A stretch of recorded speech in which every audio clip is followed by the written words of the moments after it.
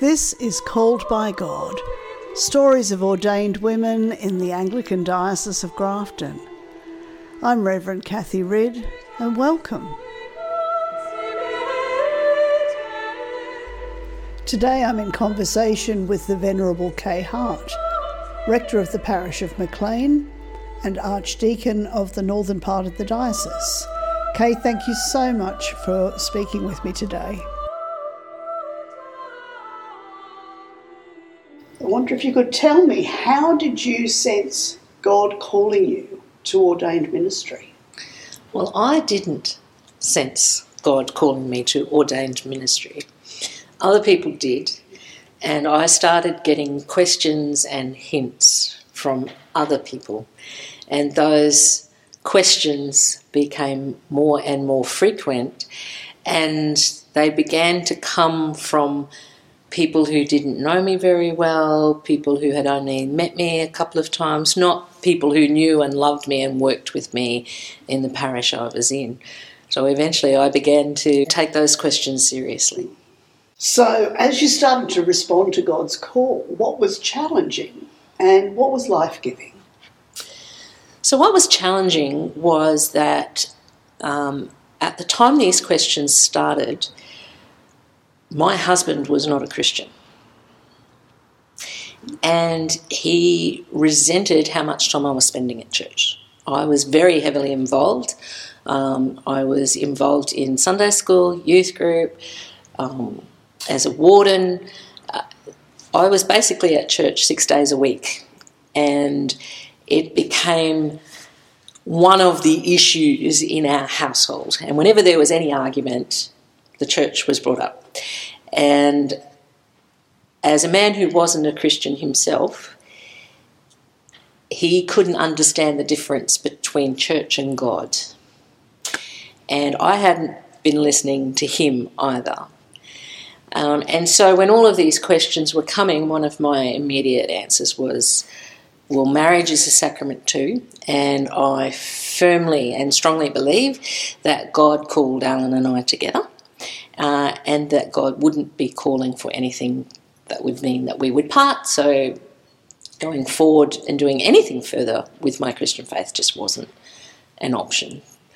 So that was a really big challenge. Another challenge was that I had never done tertiary education. I'd left school at the end of year 11 because I was offered a job.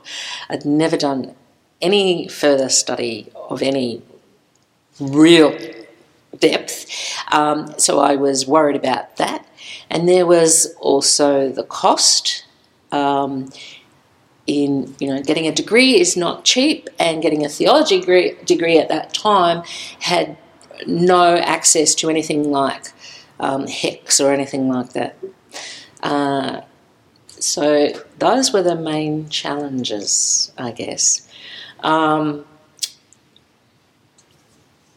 God's pretty good at getting across challenges.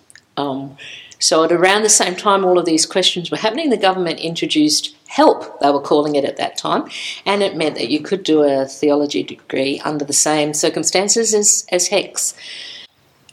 There was a day where my husband's father died, and the day after he died we were travelling up to where he came from, and we were just stopped at an intersection, and he just turned to me and said, "So what's next for you with regards to church?" And I thought he was going to have a go at me, and I asked him what he meant, and he said, "Well, I think you meant to do more." So that conversation just came out of the blue and nowhere, and so we went forward and we explored that. So what was life-giving was that Alan was prepared to explore this, and as I grew throughout the process, he grew through the process. And I always say that when I was ordained, Alan was ordained into a particular new life as well. It was just, that was really life-giving, that something that had pulled us apart was now something that we were growing in together, along slightly different paths, but growing into together. my fears about the study, well, I guess the fears about the study went down two separate paths. One was life-giving in that all of the fears ended up being a waste of time because I did very well. However, that placed pressure because every time you get a really good mark, the next time you think you've got to achieve as well. And assignments and examinations became really, really stressful for me. It was life-giving to get the marks that showed that you did well, but I didn't hand in one item that I was sure I was even going to pass on, so there was a huge stress. But it was really life-giving to get the results and discover that you had actually learned something. But it was the actual learning. I was lucky enough to do the vast majority of my study face-to-face as part of a class, and that was incredibly life-giving. I was lucky enough to have great lecturers, and I learnt a lot from them, but I learnt more, I think, from the discussions before and after class and at breaks and at lunch and just the collegiality, and that was really life-giving for me. You've just shared how Alan had moved to becoming clearly your biggest supporter. Yeah. Who else supported you on that journey to ordination?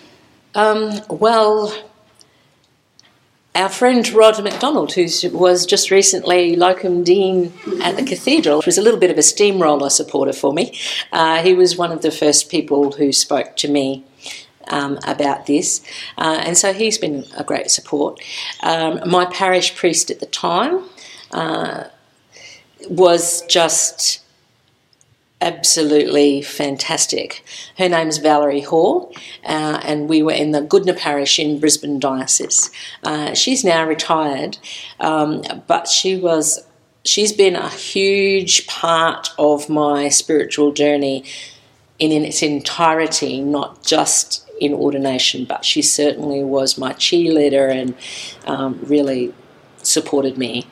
And she was wonderful when the academic stuff was becoming just too much. She was wonderfully pragmatic and helpful at those times. And interestingly, family and friends who were not involved in the church were all very supportive and really helpful. My kids were grown up and out of home, and they're not churchgoers, but they were really supportive and really curious. And so I was just reminiscing with one son a couple of days ago. He had a birthday, and he had a big party the night before, and we went around the next day and had lunch with him and the leftover guests, and we all sat around a huge table, and one of them said, I hear that you're studying to be a priest. Why on earth would you do that? And that was a real great opportunity to talk to a group of young people about faith, and it showed me that my son was sharing what was going on for me with his friends. Yeah, that's huge. It is. He was turning 21, so that's huge. Absolutely huge. Yeah. What do you see as the biggest issues for women in ordained ministry in the Anglican Church of Australia today? I actually believe that the most objections that I've received have been from particular parishioners. And not always, but in most cases, that seems to be from other women and women who are perhaps just one generation ahead of me. It's quite surprising just how vocal and how definite they are in their objections to other women being ordained. Other than this parish, in every parish I've been in, there have been people who object to female priests, and there have been people who won't take communion from a female priest, and yet they will receive other ministry quite happily. And quite often that's the woman a little bit older than I am. Sometimes it's men too. I was very lucky early in my journey that I came from a parish. I've mentioned Valerie Hall was our priest for quite some time before I entered the formation process. So I was used to women priests, and everybody that I knew was quite open to female ordination. And I've not really seen too many objections. I didn't feel that my path was any more difficult because of the fact that I was a female than anybody else's. And the degree and the formation process weren't any more difficult. It was, I went through a group that was basically half and half female and half male. And we did have at least one male student who were really uncomfortable with the idea, but by the time we got to the end of the process, he had changed his mind by living and working. Well, we didn't live on campus, but working with us and studying with us, had realised, well, actually, women have got some gifts to offer as well. It was really only when I got out into parish land that I saw objections. And you still do. You still get people that will challenge you. Mm-hmm. So in the midst of all of that, what gives you joy when you reflect on your ministry so far? We are welcomed into people's lives in their most vulnerable moments. Their joys and even more often into their dark times. And we are invited to come in and walk alongside them, and they tend to be incredibly open and honest. And we get the opportunity to be the hands and arms of Christ that can physically wrap around them and bring Christ's love to them and support them and remind them of how God is travelling with them through whatever they're going through. And that God's there applauding and cheering in the joyful times as well. And I never underestimate the value of that gift of being invited into the vulnerable times. Offering the Eucharist is huge for me.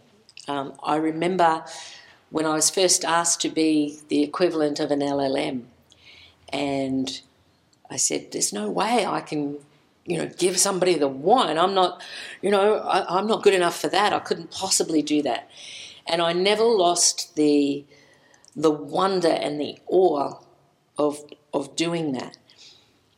And now that I'm a priest and I actually get to participate in the consecration and the distribution of communion, there's not a single time that doesn't really hit me. It's just so special and so wonderful and so awesome, but in the real meaning of the word, awesome.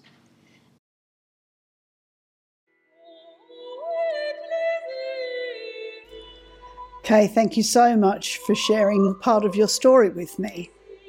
Next time, I'll be in conversation with the Reverend Ruth Pobjoy.